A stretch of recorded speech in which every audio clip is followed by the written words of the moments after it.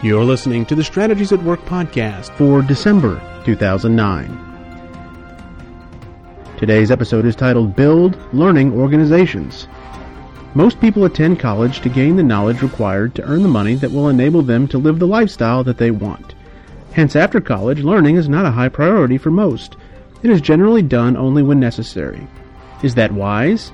Should we stop learning? In his teaching on the book of the Proverbs, theologian Dr. Bruce Waltke defined knowledge as the understanding of how God's universe works, and wisdom as the skill to use knowledge to live well in God's universe. And now, to bring us more on this topic, is Dr. Gerald Chester with Building Learning Organizations. Welcome to the Executive Forum. We're delighted that you're here. Part of our time together is about giving you a challenging thought. And the way I like to set this up is to tell you a story. Now, first let me say, in case there's any question, this is a true story. I'm not into fairy tales. I never crossed my mind that somebody might think that I'm going to tell you a make-believe story. Well, I'm not going to tell you a make-believe story. This is a real story of a real person and real things that happened. One of the interesting things I find in researching these stories is that most of the stories I find that I present to you are not presented anyplace else. Who remembers the story of the Mayo Clinic? Was anybody here for that story? Remember that story? You will not find that story anywhere except on my website. At least I haven't been able to find it. And I spent months researching that story. And I pieced it together very carefully through multiple sources, and granted, in my research there is interpretation, as there will be in this story today. There's interpretation. There's some pieces of the story that I don't know exactly what happened, and I'm trying to put the story together well enough to kind of read between the lines or see enough to be able to project what I think that missing piece may be. So please know that to some degree there is some interpretation of what I think happened. But as best I can tell you, this is a factual story, and it represents the realities of the situation as they happen. So let's go back in time to 1900, October 14th, 1900, in Sioux City, Iowa. There's a birth that day. A man by the name of Ed is born. Ed is born into a family that, by today's standards, would be considered very poor. And even by the standards of that day, they were not very well off, even though his father was an attorney and his mother was an accomplished musician, both of whom practiced their trades. But back in those days, people didn't get paid as generously as they do today. So they lived a very modest life. And Ed's father wanted more for his family. So he thought he might be able to gain a better footing for his family out west. So he moved out west in 1908, and they acquired about 40 acres of land under the Homestead Act, thinking they would farm it. Well, Ed's father soon realized that there's a difference between a farmer and an agriculturalist. A farmer is someone who makes money on the farm and spends it in the city. An agriculturalist is somebody who makes money in the city and spends it on the farm. Well, Ed's father found out he was an agriculturalist, not a farmer. So that farming experiment didn't last very long, and he wound up back doing odd jobs, including occasional legal work and other things that he could find. He helped out with the Buffalo Bill Wild West show. He got a job doing some work there. So he just did a variety of things. So throughout Ed's formative years, he really never had a lot of stability. His family moved several times. His father was always just barely making enough money. His mother was teaching piano lessons in the parlor. In fact, their first home there in Wyoming, was literally the size of a railroad boxcar, and it was made of tar paper. So it leaked. It was very cold in the winter, hot in the summer. It was not a very pleasant experience, but believe it or not, in that tar paper home, they had a parlor piano. And Ed's mother taught piano probably 5 or 6 hours a day. So Ed grew up around music. Ed later became an accomplished musician. He had 2 instruments he played. He played the drums, and he played the piccolo. Now, I don't know how that goes together, but that's what he played, and he was accomplished. In fact, he was so accomplished that he wrote music. He wrote a rendition of the Star-Spangled Banner. Now, he didn't change the words, he changed the tune. And the reason he did was his value system was such that he felt like it was disgraceful to use a bar tune to be singing an anthem to our country. And he viewed the music that the Star-Spangled Banner was played to was a bar tune. So he decided to write his own rendition of the Star-Spangled Banner. But even more profoundly than that, he was a man that loved the Scripture. And so he wrote music to the Psalms, specifically Psalm 25. He put that psalm to music. So this man was a very accomplished musician. He was very knowledgeable. In fact, as a young boy, he gained the nickname Professor. And the reason they nicknamed him that was because he was a very diligent student, and he was very careful about being correct and accurate about what he said. So his friends started calling him Professor, and that nickname stayed with him most of his life. In 1921, he graduated from the University of Wyoming with an engineering degree, and had an opportunity to go to the University of Colorado to study. And so he went there and continued his studies there. In 1923, he met a lovely young lady named Agnes Bell, and they were married. Soon thereafter, they adopted Dorothy, and they've started their family.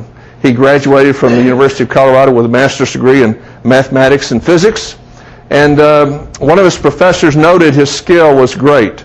He was a hard-working man. He was frugal. He learned a lot of great lessons growing up in the home he grew up in. Not only biblical truth, but just biblical principles of being frugal, working hard, using his time well, making good choices. So all those things served him well in graduate school. And so this professor saw all these traits in him and said, you really need to get your PhD. So he went to Yale in 1924, and in 1928 he got his PhD in physics, mathematical physics. So he was a very learned and educated man. Along the way, he had opportunity to work in the summer. Now, his program was different from my program. When I was in graduate school, I got no breaks. I worked literally year-round for 4 years. But he got summers off. So during the summer, what he did is he went to Chicago, and he worked at the Western Electric plant in Chicago. Now, Western Electric was an affiliate of Bell Telephone. Now, those of you that know a little bit about history know Bell Telephone was really a rising company. Back in those times. In fact, if you had some money to invest, Bell Telephone Company would have been a good investment. Well, Bell Telephone Company was putting telephones literally all across the country. So they were building this massive network, so you needed not only what we know as telephone instruments, the phones themselves, you had to have all the network, all the switches, and all the wiring, the cabling, everything that goes with it. So there's this massive project going on, and Bell has hired Western Electric to build a lot of the equipment. Well, Western Electric was a facility in Chicago that had 46,000 workers. Now, approximately 44,000 were women. And Ed was warned. He said, don't be in the stairwell when they blow the whistle at the end of the day. Okay? Because back then, women went to work with high heels, and they raced down that stair. And anybody in their way would get trampled. So he learned very quickly to stay out of the way of the women when quitting time came. But he learned a lot of other lessons there. He came in contact with a gentleman by the name of Mayo. Now, this is not the Mayo Clinic Mayo. This is another Mayo. This guy's from Australia. Now, Mayo had a theory about management that was very interesting to Ed. Mayo's theory was that you have to consider the social needs of the worker if you want to enable the worker to do the very best that worker can do.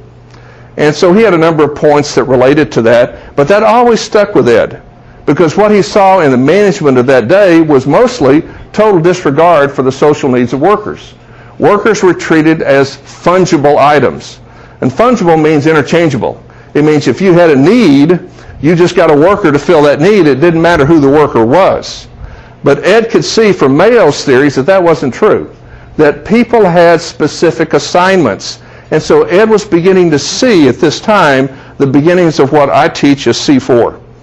recognizing the distinction and the individual personality and gifts and talents that God gives each one of us, and therefore the unique assignments that each one of us has. So he began to see that. There was another man that influenced Ed at Western Electric, a guy named Dr. Walter Shewhart. Now, Dr. Walter Shewhart was also a PhD physicist. He had gotten his PhD in 1917 from the University of California in Berkeley, and he was about 9 years older than than Ed. So Walter became kind of a mentor. And what Walter did was Walter was on assignment from Bell Labs in New York. He was a member of the technical staff of Bell Labs, but Bell Labs had sent Walter to Chicago, and they had sent him there specifically because they were having quality control issues with the plant. If you're putting telephone equipment all over the United States, it's all got to work together. Okay? So you've got to have very consistent quality control, or you're going to wind up with stuff that's not going to talk to each other, and that's not going to work well in the telephone system. So Walter was there to try to fix the quality control problem. So as he began to study quality control, he brought the scientific methodology, to the task, and he began to study what he called the theory of variation. The theory of variation says that in any process, you have variation. Things don't happen exactly the same every time. For example, if you're making a telephone instrument itself, and you're assembling all these pieces, well, they don't quite fit together exactly the same every time. So you've got to deal with, tolerances as well as the variation of the process in assembling this thing to get consistently quality products at the end. So he began really studying what we now know as statistical quality control, SQC. And he is the father of SQC. He developed the theory, he wrote the book, he trained others to do it, and one of his mentor, one of the people that he mentored was Ed. So Ed got exposed to this whole process of statistical quality control through Dr. Shewhart in the 1920s. When Ed graduated in 1928, he got a job with the U.S. Department of Agriculture in their fixed nitrogen laboratory. Now you say, what in the world is that? Well, that's the farming industry. The USDA is interested in farmers and how do we produce better and better crops, more efficiently. So they're into fertilizers and crop rotation and all those kinds of things. So Ed took his mathematical physics degree to that group, and he worked there for 12 years applying what he knew about statistics and mathematics to the whole process of farming and how to come up with the best practices of farming. Along the way, he continued his relationship with Dr. Shewhart. They would frequently have dinner together and fellowship together and talked a lot.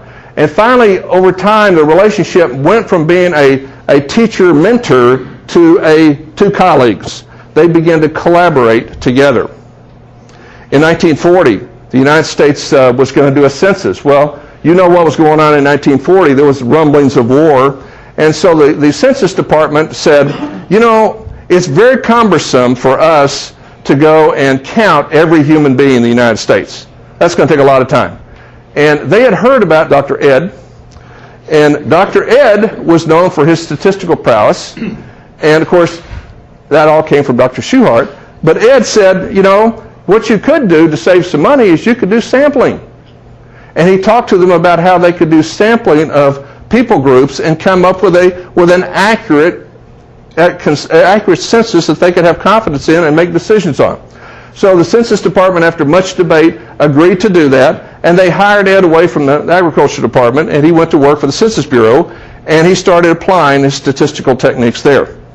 Well, the war started in 1941, and several of the people that knew Ed said, Ed, you need to make a contribution to the war effort beyond just being a statistician in the Census Department. So he started teaching Dr. Shewhart's SQC techniques and methodologies to manufacturing companies all over the United States. And in case some of you don't realize, the United States was kind of flat on its feet when World War II started, and 4 years later we are this monstrosity producing incredible amounts of airplane, munitions, bombs, rifles, uniforms, food, all this stuff for war effort. We ramped up very quickly. One of the ways we ramped up so quickly was SQC, because SQC was a way a technique for getting consistently high-quality products. Well, as Ed saw all this, experienced all this, he got real excited about, this could be my career, is teaching and training and consulting around SQC. So in 1947, after the war, he hung up his shingle.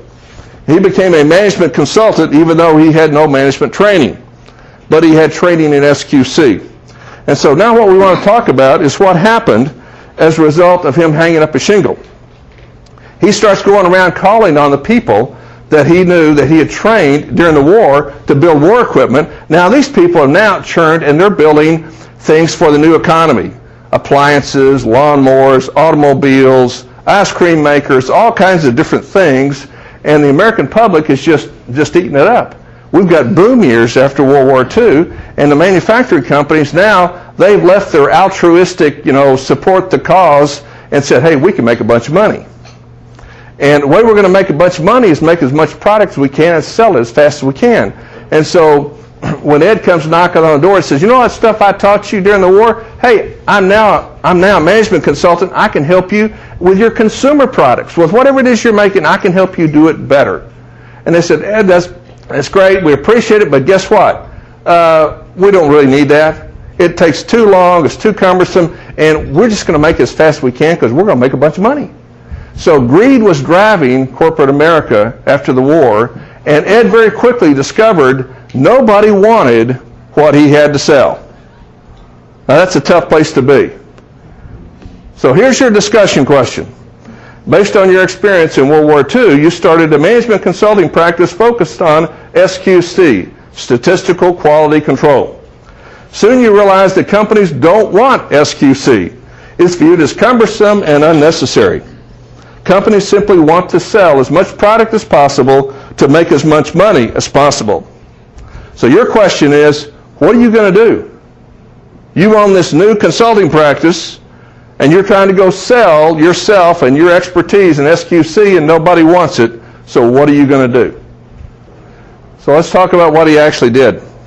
First of all, you need to know that Ed got very discouraged. In fact, at one point he said, there's nothing here, not even smoke, referring to his business. And while he's trying to get this fledgling consulting practice started, he's still working on assignment with the State Department and the Consensus Bureau. And so they sent him around to study how other countries were doing a census. And so he was doing some contract work while he's trying to get his business going, which is a lot of times what you have to do when you're starting a business. You do some different things to kind of support yourself as you're trying to get things going. So he was doing that. So they sent him over to Italy, and he talked to them and studied how they did their census. And then he wound up going to India, and then he wound up going to Japan. And when he got to Japan, he found that there was a lot of interest, particularly on the part of the Supreme Allied Command. General MacArthur was there basically as the Supreme commander of Japan. He was kind of like the Pope of Japan, and he was ruling everything with an iron fist. And they decided they wanted to do a census in 1951, and they knew of Ed's skill with census and with statistics and sampling and all this, and said, would you help us with the sampling here? And he said, great. So he began to work with Japanese statisticians, developing the processes and procedures and everything they needed to do this census in 1951. Unbeknownst to him, an organization rose up in Japan called the Japanese Union of Scientists and Engineers, JUS. Now, JUS was basically scientists and engineers who had been part of the Japanese war effort and were now trying to help rebuild the country, and so they had come together for that purpose. And so they started talking about how can we get our industry restarted. Now, Japan was a country that basically had very little farming, and they were very strong industrially, and they depended upon their exports to be able to buy food for their people. Well, with their cities in ruin because they were bombed during World War II, they really didn't have much of an industrial capability. So JUS was trying to get this thing geared up and going, trying to figure out what to do and how to do it. So in the course of talking with some of the Americans that were there, they ran across some people from Bell Labs. And these people from Bell Labs realized what these guys were looking for was the kind of stuff that happened back in the 20s at Western Electric. And they said, well, what you guys need is statistical quality control, SQC. And we got the books. You know, one of our guys wrote the book. So they started shipping Dr. Schuhart's books over to Japan, and they started reading and studying about SQC through these materials. And along the way, one of the leaders of JU's discovered that Ed had been mentored by Dr. Schuhart.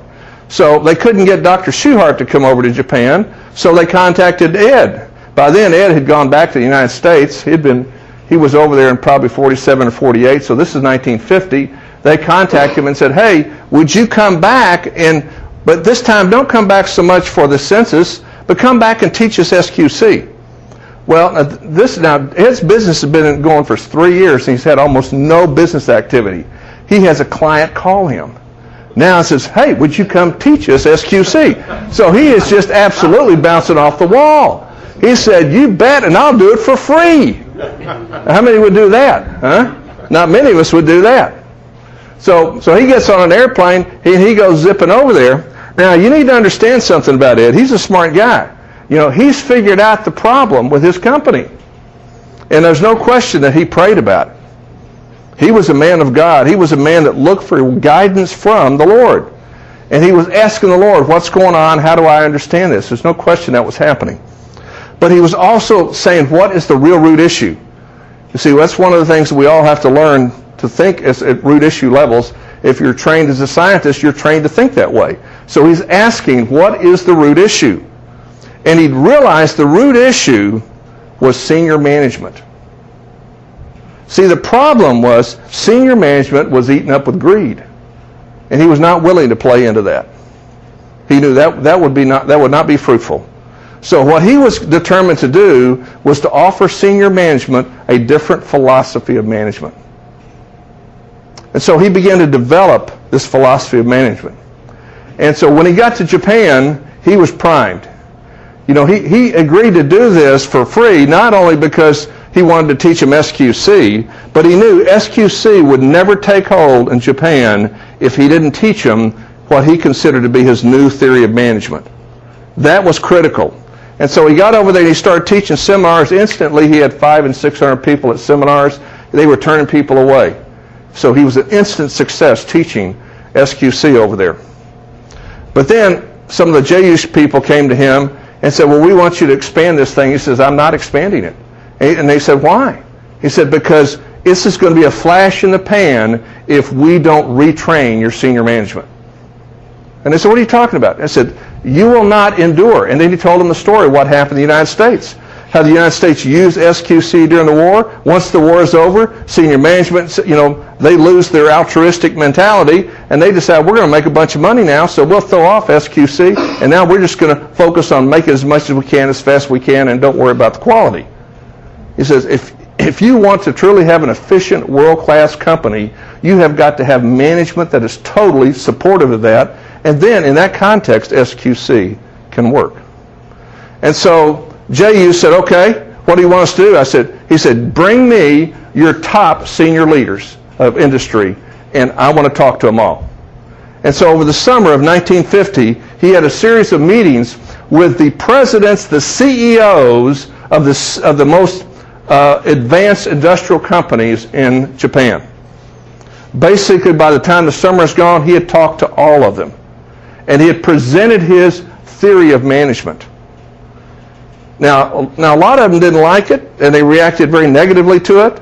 But as they listened to him and they heard about how this was absolutely essential if you were going to do SQC, and they looked at the devastation in the country. This country was wiped out during World War II. It was bombed to smithereens. They had nothing. There were a lot of people didn't have a home. They couldn't hardly get food. They were starving to death. Ed, frequently on his trips over there, he would go and he would buy food at the PX, and he would host parties in his hotel room and invite his Japanese friends to come so he could feed them, because that was one of the few times they could get good food. The Americans made sure the Americans had good food. The Japanese were treated as second-class people. And so he was very very hurt and wounded to see that, so he did all he could to help.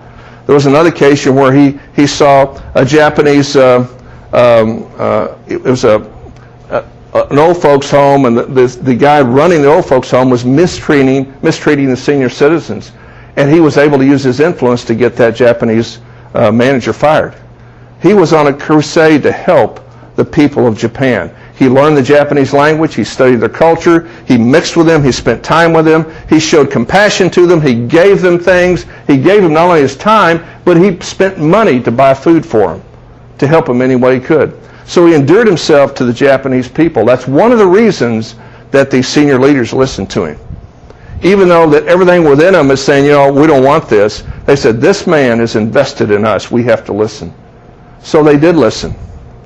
And he told them this. He said, if you will take my principles and you faithfully apply them, within 5 years, you will be recognized as a quality producer of goods and services. Well, it turns out he was wrong. It happened in 4 years. But they did it. And Dr. W. Edwards Deming turned the Japanese culture around because of biblical truth and biblical principles that he applied. Now, he had 4 key things that he taught. And I've got a takeaway card for you at the end, but I just want to share with you briefly these 4 key things. As he was studying business and manufacturing and all the processes and how you do things, he reduced things down to 4 key ingredients. The first thing is the importance of understanding a system. He said everything fundamentally is a system. You and I are all part of systems. A company is a system. You start out with raw materials and you wind up with finished goods, and everything between is a series of processes that are part of this big system that we call a company. And you have to treat a company as a system. And the way you manage it well is you optimize the system. So that was a very key point that he taught. The second key point that he taught had to do with SQC and the whole theory of variation. And this is where science has helped business. Scientists have come, Dr. Shewhart being the pioneer here. Dr. Deming didn't pioneer this. This was Dr. Shewhart. Deming learned this from Shewhart. Shewhart is the one that really applied statistical analysis to manufacturing and to business processes. And so as he applied this truth and he develops the concepts of variation, he realized there's basically 2 types of variations. There's common variation and special variations. Common variations are things that just happen routinely in any process. Special variation are things that don't happen routinely. They're anomalies. They're events that are unpredictable events, like, for example, a machine breaks down, or the power goes off, or some product that you bought all of a sudden, it isn't the product you thought. It was something totally different. So these are special variations, and so when you have special variations, that's extremely disruptive. So one of the key roles of management is to eliminate special variation, and the second key role is to minimize the common variation. So that was the second point, is the theory of variation. The third element was epistemology. Who knows what epistemology is? You should all know what epistemology is. Come on. It's a theory of knowledge. How do you know what you know? That's epistemology. And Dr. Deming knew that knowledge was very important. And you know why knowledge is important?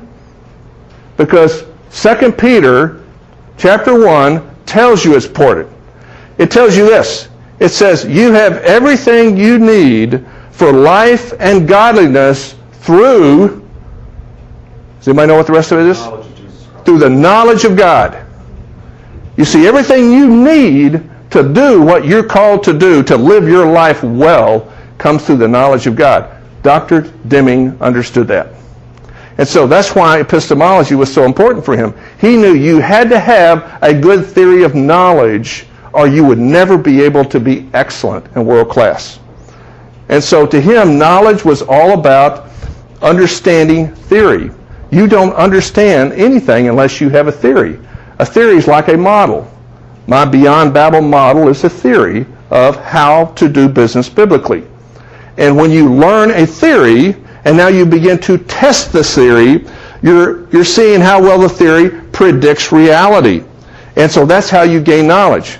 His point was, if you don't test the data that you have, that you get from living life against a theory, how do you learn? You learn by theory. And so it was very important for him that we have a theory of management, a theory of manufacturing, a theory of process control, a theory of people. Everything was a theory for him, so he's always testing his theories. So that's the second one. The third one. The fourth one is people, what he calls psychology. Now, he wasn't thinking of psychology like we are today. He was thinking about how God made people to function, how he made them. And one of the great things he concluded early on in his career is that people are not fungible. Everyone is unique, and everyone has a specific place where they fit. And so finding that place is very critical. That was one of management's chief responsibilities, is discerning where each person fit in the organization, if they fit. And if they didn't fit, help them go find where they do fit. Now, can you imagine an organization with management thinking like that? They're so concerned about getting people in the right places. That's the number one agenda. Money is secondary. And when you start thinking at that level, you're beginning to think like Dr. Deming thought.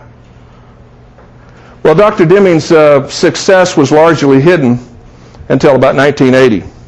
In 1980, some of you were around in that year, you may remember NBC did a special. The title of the special was, If Japan Can, Why Can't We? Does anybody remember that? Yeah.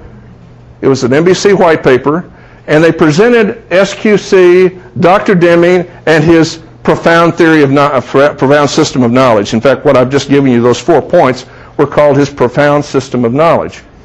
And so as soon as that program went on, the very next day, his phone started ringing off the wall. Now, Dr. Deming in 1980 was 80 years old. Do you know that? He had largely gone unrecognized and unknown up until 80. His seminars, his 4-day seminars, some of you fuss at me for doing an all-day seminar. He did 4-day seminars, okay? I don't want to hear any more of it. 4-day seminars were largely, 10 or 15 people, and that's pretty much it. That was prior to 1980. After 1980, there were thousands of people in each seminar. 4 days. I want to repeat that, guys. 4 days. Okay. So he did these seminars all over the country. He continued. He was an adjunct professor at New York University in the School of Business, although he had a PhD in physics. He didn't have a degree in business. I'm not sure exactly how he pulled that off, but he did. And he taught there all his life, so he continued teaching academically. He had his training courses, and he continued doing consulting, and he was able to cherry-pick his clients. He was able to be so picky that the only way you could get Dr. Deming to come to your company was your CEO had to call and issue the invitation personally, and the CEO had to be in the meeting. It was not good enough for you to call Dr. Deming and say, would you come to Ford Motor Company? I want you to meet with my vice presidents. He would say, no, thank you. If you want me to come and meet with you and your vice presidents, I will come and meet with you and your vice presidents. You see, he figured out early on from that experience in 1947 when he hung out his shingle and had nobody interested, that the key was, I've got to get the senior leaders to buy into this. If they don't buy into my theory of management and SQC, it will never happen. And so he was very picky about who he served. So throughout the rest of his life, from age 80 to 93 when he died, he was tireless in how he worked.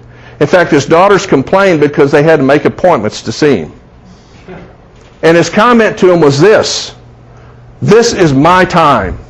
I have been put here to do this. I must do it. He had a profound sense of the destiny and purpose of God in his heart. That God had put a deposit in him that he had to get out, and he knew his time was short, and he was going to make use of every day. In fact, he literally was working up to a few days before his death. It's interesting that his other colleague, Dr. Drucker, Dr. Peter Drucker, did you know he died at age 96? Did you know that Dr. Drucker never retired? And Dr. Deming never retired. Isn't that interesting?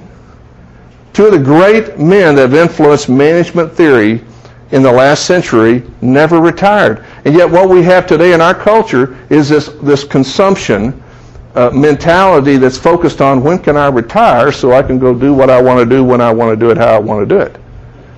That's how we think. See, we don't think like great men think. And Dr. Deming wasn't a great man when he first started. He became a great man because he walked with God doing what he was called to do, and he was committed to doing it no matter what the price. See, that's what makes people great, is doing the will of God in their life. I would love to see a prize someday, not for the richest, for the most handsome, or the most ingenious, but for the person that most lined up with the will of God in their life. That would be a real prize. That would be worth giving. And I would love to know that man's story, because that's a man you want to emulate. He probably wouldn't take the prize. Probably wouldn't. And there are stories about men like that have been given opportunity. In fact, some of you may have heard me tell the story of the Quaker Oats man, Crowell. Remember Crowell? Yeah.